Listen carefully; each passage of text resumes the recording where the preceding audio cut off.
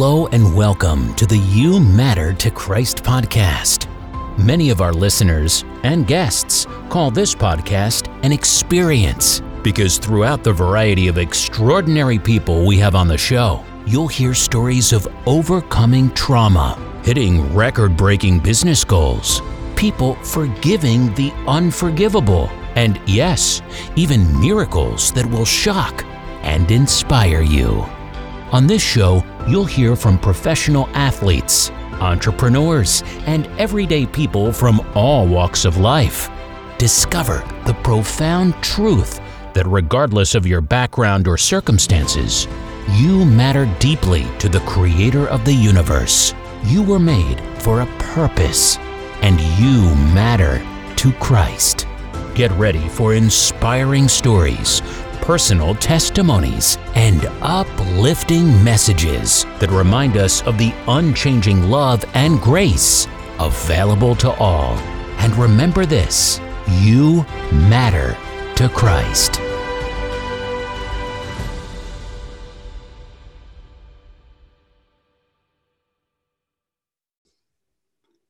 Hey everybody, Chad Burmeister, and I'm your host of the Living a Better Story podcast. And today I'm with someone from San Francisco, a place I have near and dear to my heart because I still hold a 415 area code on my cell phone. And it's been 10 years since I've lived there. So we're talking with Martin Sawa. Martin is the author of The Other Side of Success, Money and Meaning in the Golden State. So I'm sure we're going to get into that. Martin, welcome to the show. Thanks for being here. Hi, Chad, and thanks for having me on. It's a real pleasure. Yeah, so let's start with that. You launched the book in September of 2020. That seems to me to be kind of at the tail end or maybe smack dab in the middle of the pandemic. So did that have anything to do with you writing the book, or what was the purpose of why you wrote the book? Well, the book actually took me about 3 years to write. And that was preceded by a few years of writing other kinds of things and taking classes. I did a few screenplays, essays. I got out of the business. My career was in commercial real estate as a broker, operator, and developer, doing large transactions in San Francisco and LA, high-rise office buildings, shopping malls, technology parks, that sort of thing. And so I got out of the business and became a writer. And the current result is my personal and professional memoir, The Other Side of Success, Money and Meaning in the Golden State. Wow, that's really cool. So you must have had a few meetings on Woodside Road at that famous diner over there that all the VC players like to meet at. Well, I worked Silicon Valley. I also worked downtown San Francisco, West LA. So yes, got it. I met some characters. I bet. What's the common thread? Because I've met a handful of this Silicon Valley CEOs, and a lot of times they're so far out there, at least in the way I communicate. And yet I think if you put a group of 10 of them in a room, they'd be perfectly happy communicating with each other. What's the common theme that you've sensed with all those Silicon Valley people? Well, they have their huge estates up in the hills above in Los Gatos and above Palo Alto, and the likelihood that they would meet another tech entrepreneur in a foreign country is probably greater than meeting their next door neighbor. Wow. So it's all in that world. Yeah. But in commercial real estate, where ultimately, although that's starting to change a bit, you need physical space to conduct your business. So for them, though the investment in real estate, which for most businesses is the largest investment after payroll, for them, given just their scaling and the amount of money they generate, it's almost an afterthought, and they can easily afford, to do whatever they want in that arena. Wow. And outbid any, conventional investor. Yeah. Well, the Big Benioff Tower became quite an enormous tower there in San Francisco over the last decade or whenever that came out. Yeah. Yeah. Interesting. Well, let's have our audience get to know you. I like to kind of rewind the tape and say, when you were younger, as a child, did you grow up in that area? And tell us about some of your passions. Like what got you up in the morning when you were a youngster? Well, my parents were immigrants from Ukraine after World War II. I was conceived in a DP camp, but birthed here on U.S. soil. And so we were relocated in a small town in Wisconsin and kind of isolated. I really didn't speak English well until I started grade school. So I actually look forward to going to school because it brought me in contact, with other kids, and I learned I was a pretty good student, and so that's kind of where I focused my energies as a youngster. That's very cool. I was born in Wisconsin, and so I definitely can appreciate that. Milwaukee, Madison area, actually, not too far from Milwaukee. I got my undergraduate at UW. Oh, wow, that's neat. Yeah. That's where my dad went to school for his medical stuff also. Well, I think you're the first that I've heard that actually liked going to school.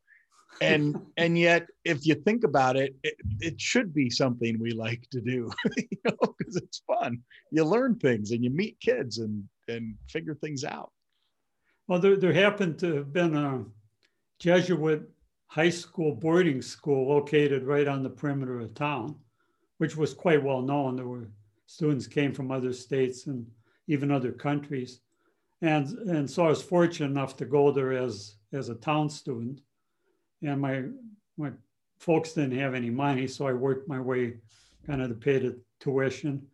And I learned more in high school. I got a classical liberal education for the people who can relate to what that was, and learned far more than I did in college. So I was very fortunate.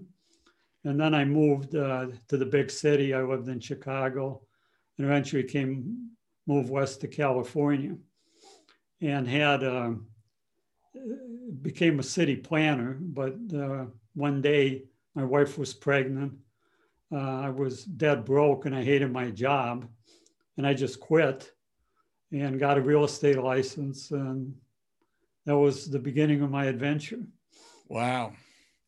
What do you think is the connection between what you liked to do when you studied as a child and then went to school, and why real estate? What led you to that?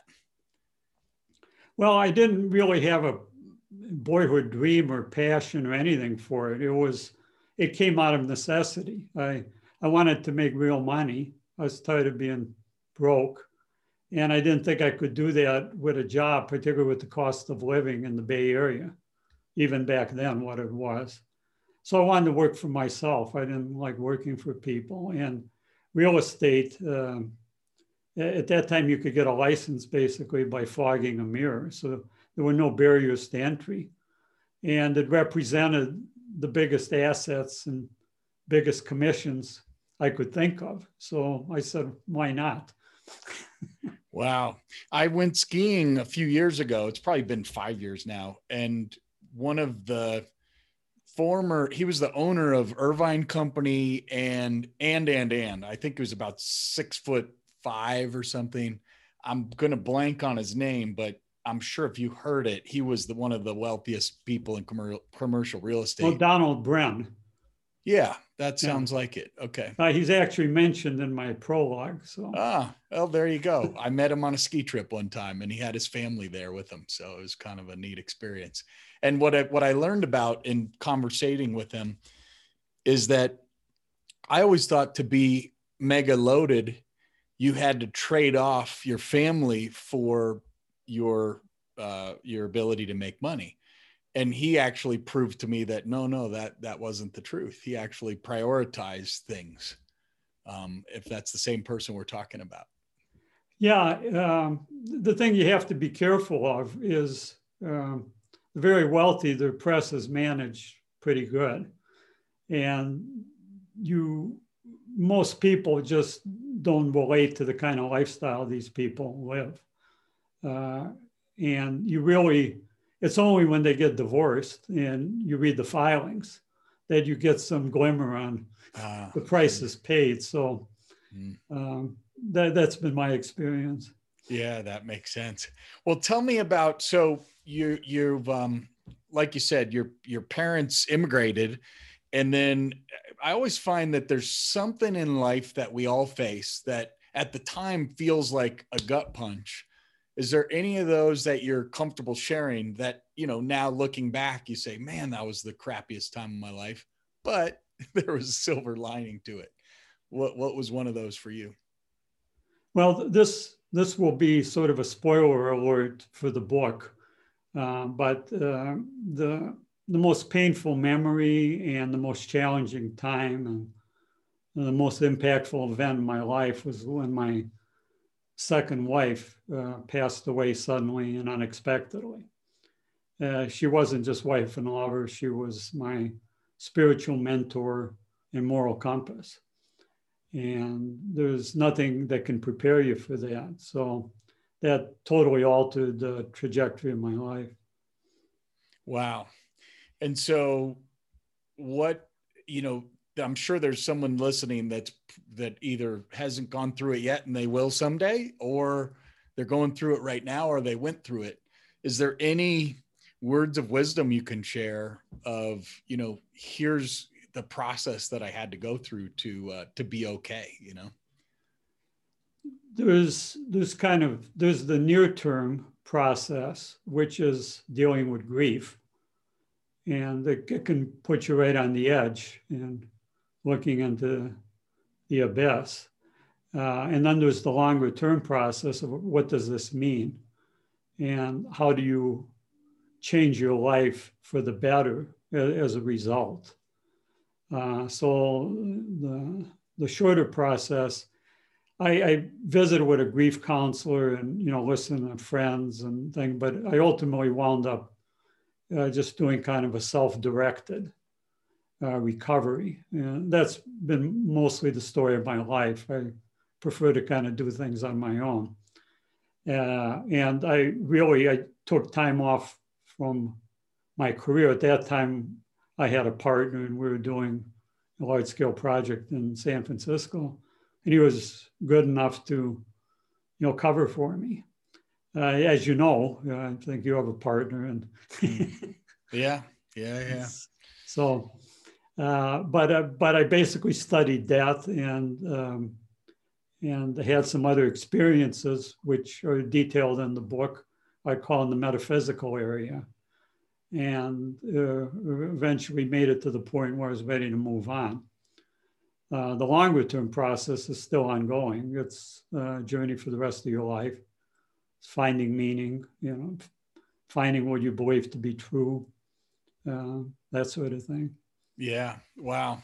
Well, it's, I remember being in a car accident, a head-on collision in 20 years ago to the day on July the 3rd.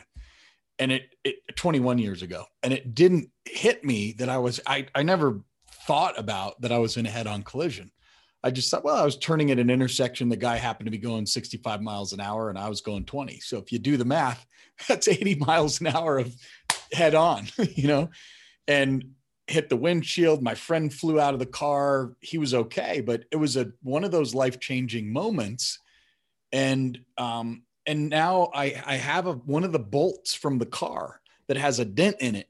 And it reminds me of how the physical is so passing, that it's like, it's that metal bolt can be bent and I couldn't hammer it and bend it. It's that, that strong of steel. And so it just makes me remember that, hey, in the second half of life, it's now on me to do more than just thinking about myself.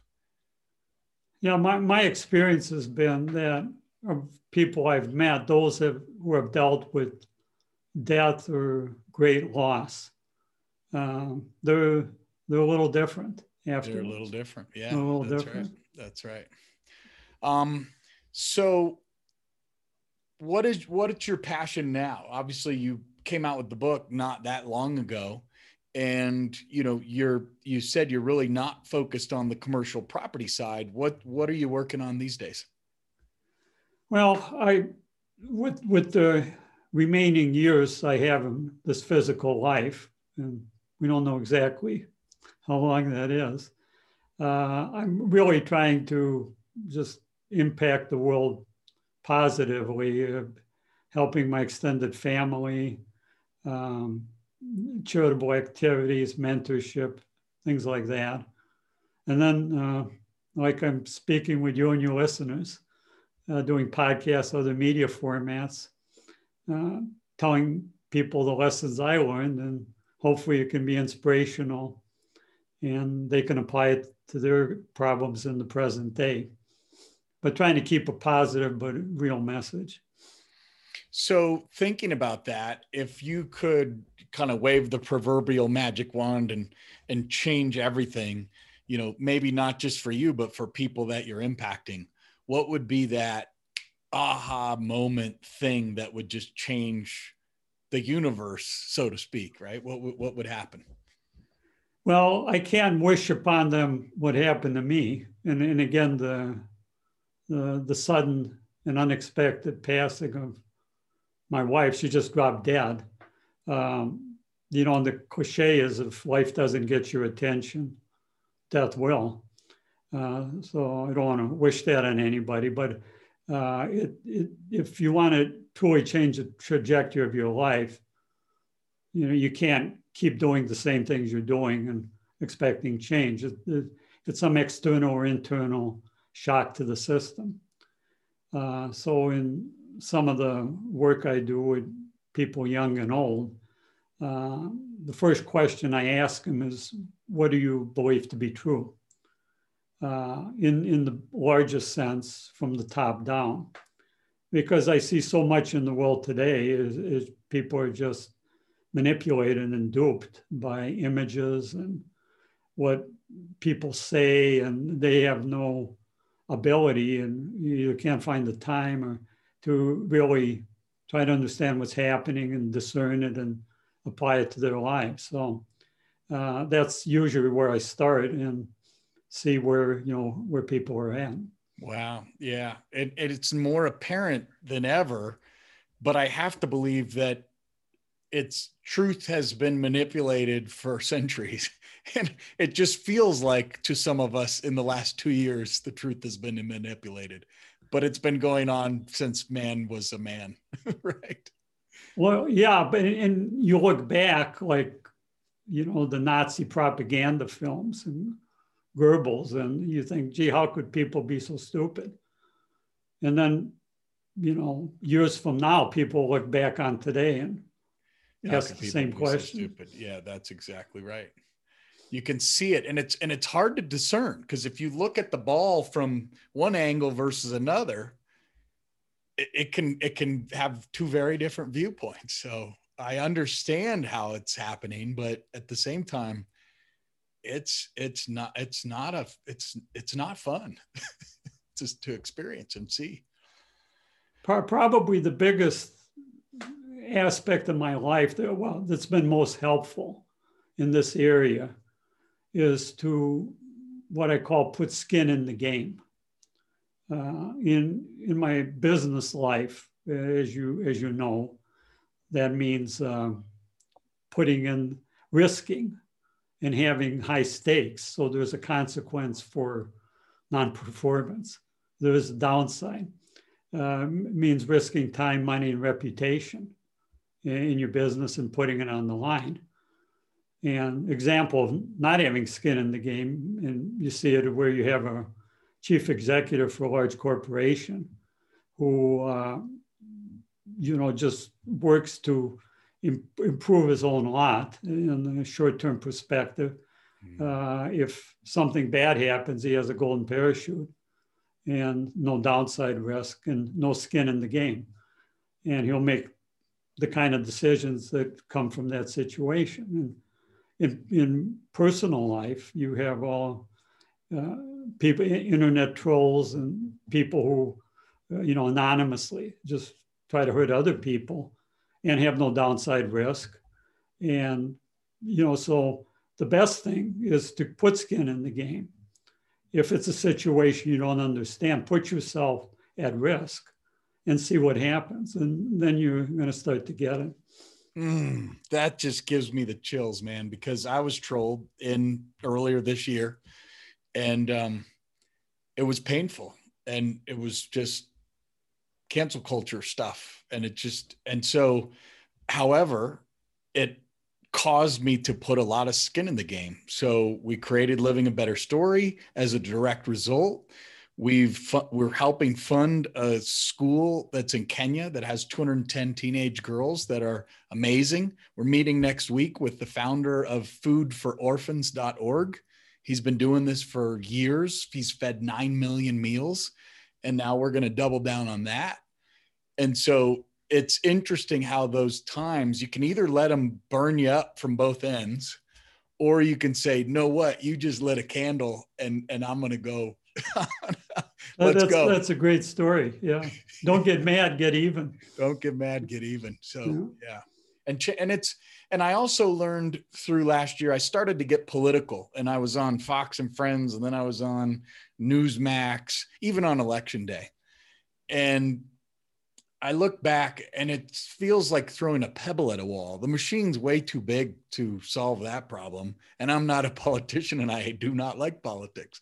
So I'm really doubling down on my belief. I believe that I talk to God when I go to bed at night, when I wake up in the morning. I now bookend my prayer in the morning and at night. And by bookending that and actually listening for the responses, man, that Holy Spirit gets in there and drives you in a direction that you never had the understanding of. It's awesome. Yeah, that's a great story.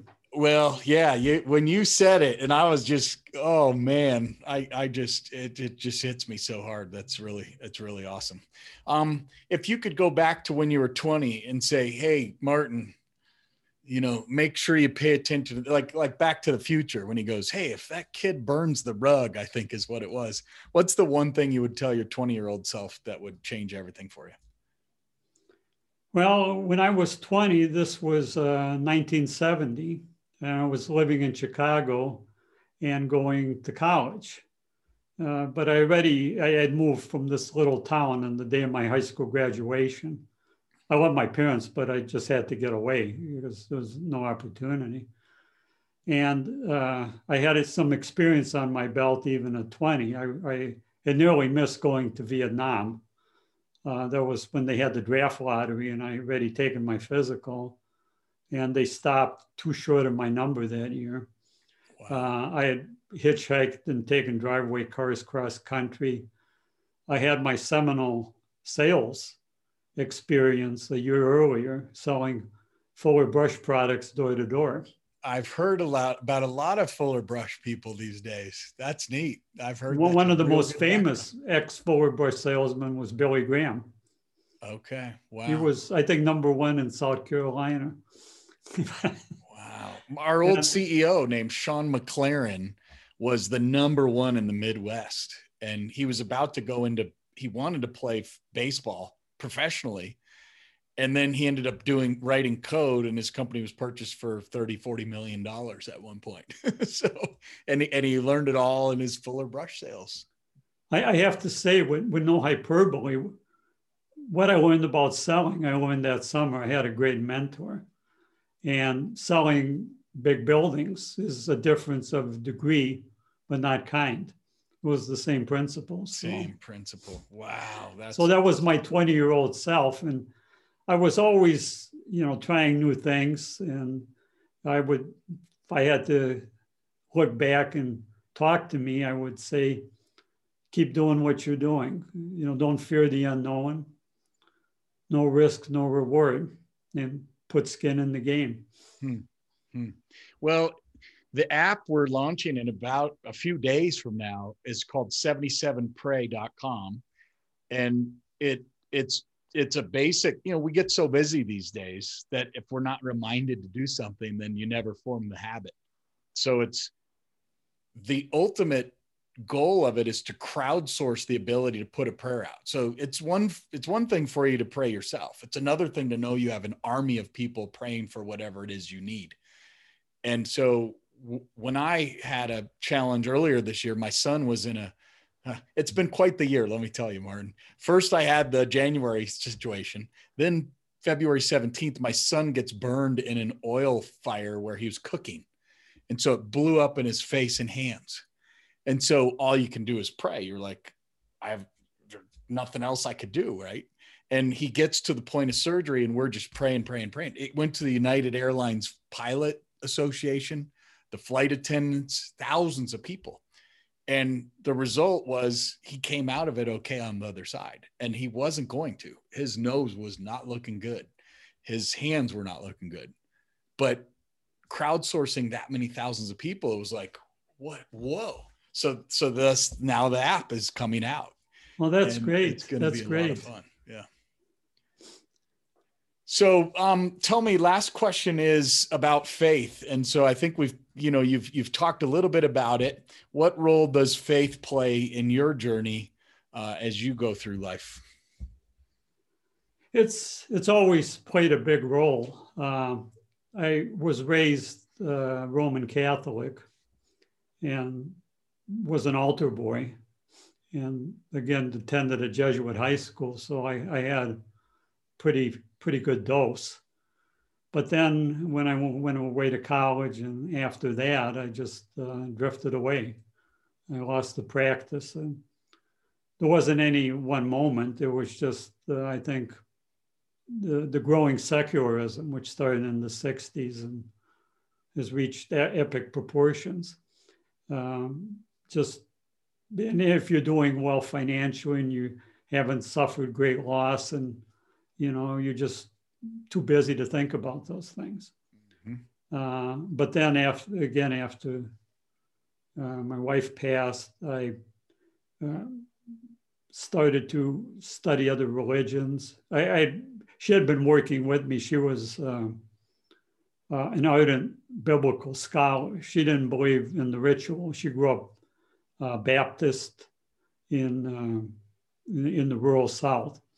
But she read the Bible every night, did her own exegesis. So she had started bringing me back. And then I studied Buddhism and Judaism. And then when I was almost 60, I attended a personal retreat at a Jesuit retreat center here in the Bay Area.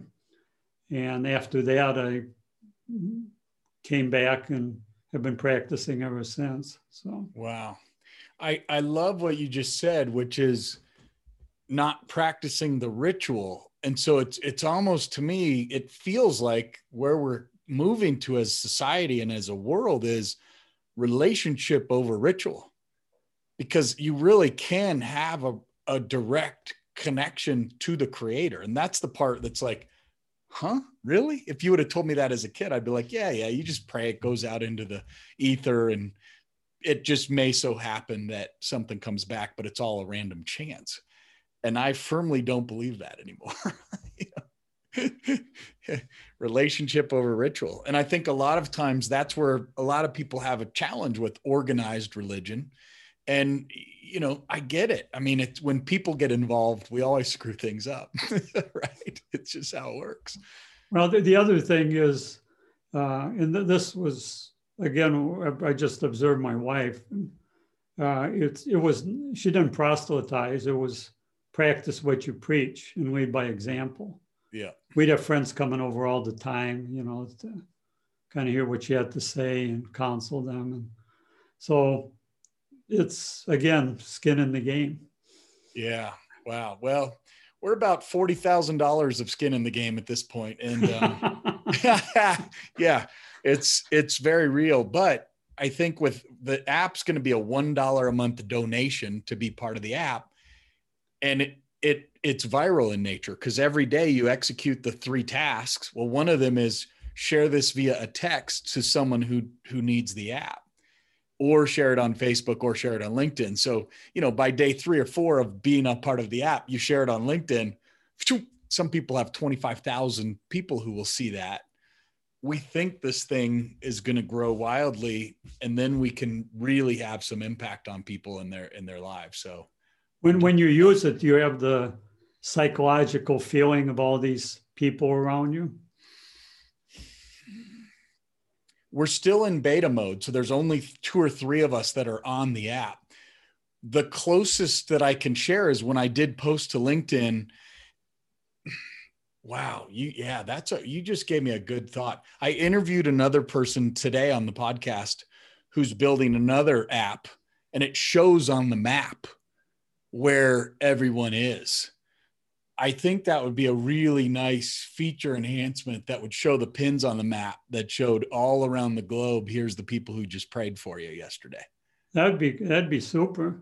I love it. Yeah. There's power, man, in knowing that you're being prayed for. And my son went to where he could squint his eyes 7 days after the burn because it gets worse before it gets better. And when he came out the other side after they unwrapped the gauze and you just reach out and touch his nose, it's like the prayers were answered, no doubt about it. Did he keep his sight? Yeah. Oh, that's great. Closed his eyes. He didn't breathe in. If he would have breathed in, that could have been bad. And his right hand's fully normal. His left hand still has a little bit of scarring, but with modern day technology, I suspect that goes away over time. So, and it's his left hand. It's not his writing hand, which is good, but he is a computer guy. So he does certainly have need for both of those hands. That's good. That's good. Lucky. Well, Martin, any final thoughts you want to leave with the audience today about, what's the most important thing? You've been through a lot of experiences in life. Like if you could say, hey, this is the most important thing in life, what is that? I think there's a Japanese proverb. It says, fall down 7 times, get up 8. And whether it's owning your own business or, having a personal relationship or raising a family, it's always trials and tribulations, and the ability not to get discouraged and to keep getting up, I think is, probably the best piece of advice I can pass on. Love it. If at first you don't succeed, try and try again. It's another way to say it. That's amazing. Well, Martin, Sawa, amazing conversation. The other side of success, money and meaning in the Golden State. I tell you what, I do a lot of these podcasts and I order a lot of books, and yours is going to be on the docket for reading. So I appreciate you joining the show today. Thanks for sharing your story with us. And may you continue to find your happiness and peace in the ongoing days in your journey. Thanks, Chad. And best of luck to you. All right, everybody. Thanks for joining Living Better Story podcast. We'll catch you on the next one. Thank you for joining us on the You Matter to Christ podcast. We hope this journey has reminded you of the incredible truth that your life holds immense value and significance to Christ. As you go about your day, may you carry the assurance that no matter what you face, you are deeply cherished and loved. Remember, you matter to Christ. If you enjoyed this podcast, be sure to subscribe and share it with others who may benefit from this message. Stay tuned for more transformative episodes where we continue to explore the depth of God's love and grace. Until next time, remember that you are not alone. Christ's love is with you, guiding and strengthening you every step of the way. May your life be filled with hope, purpose, and the knowledge that you matter to Christ.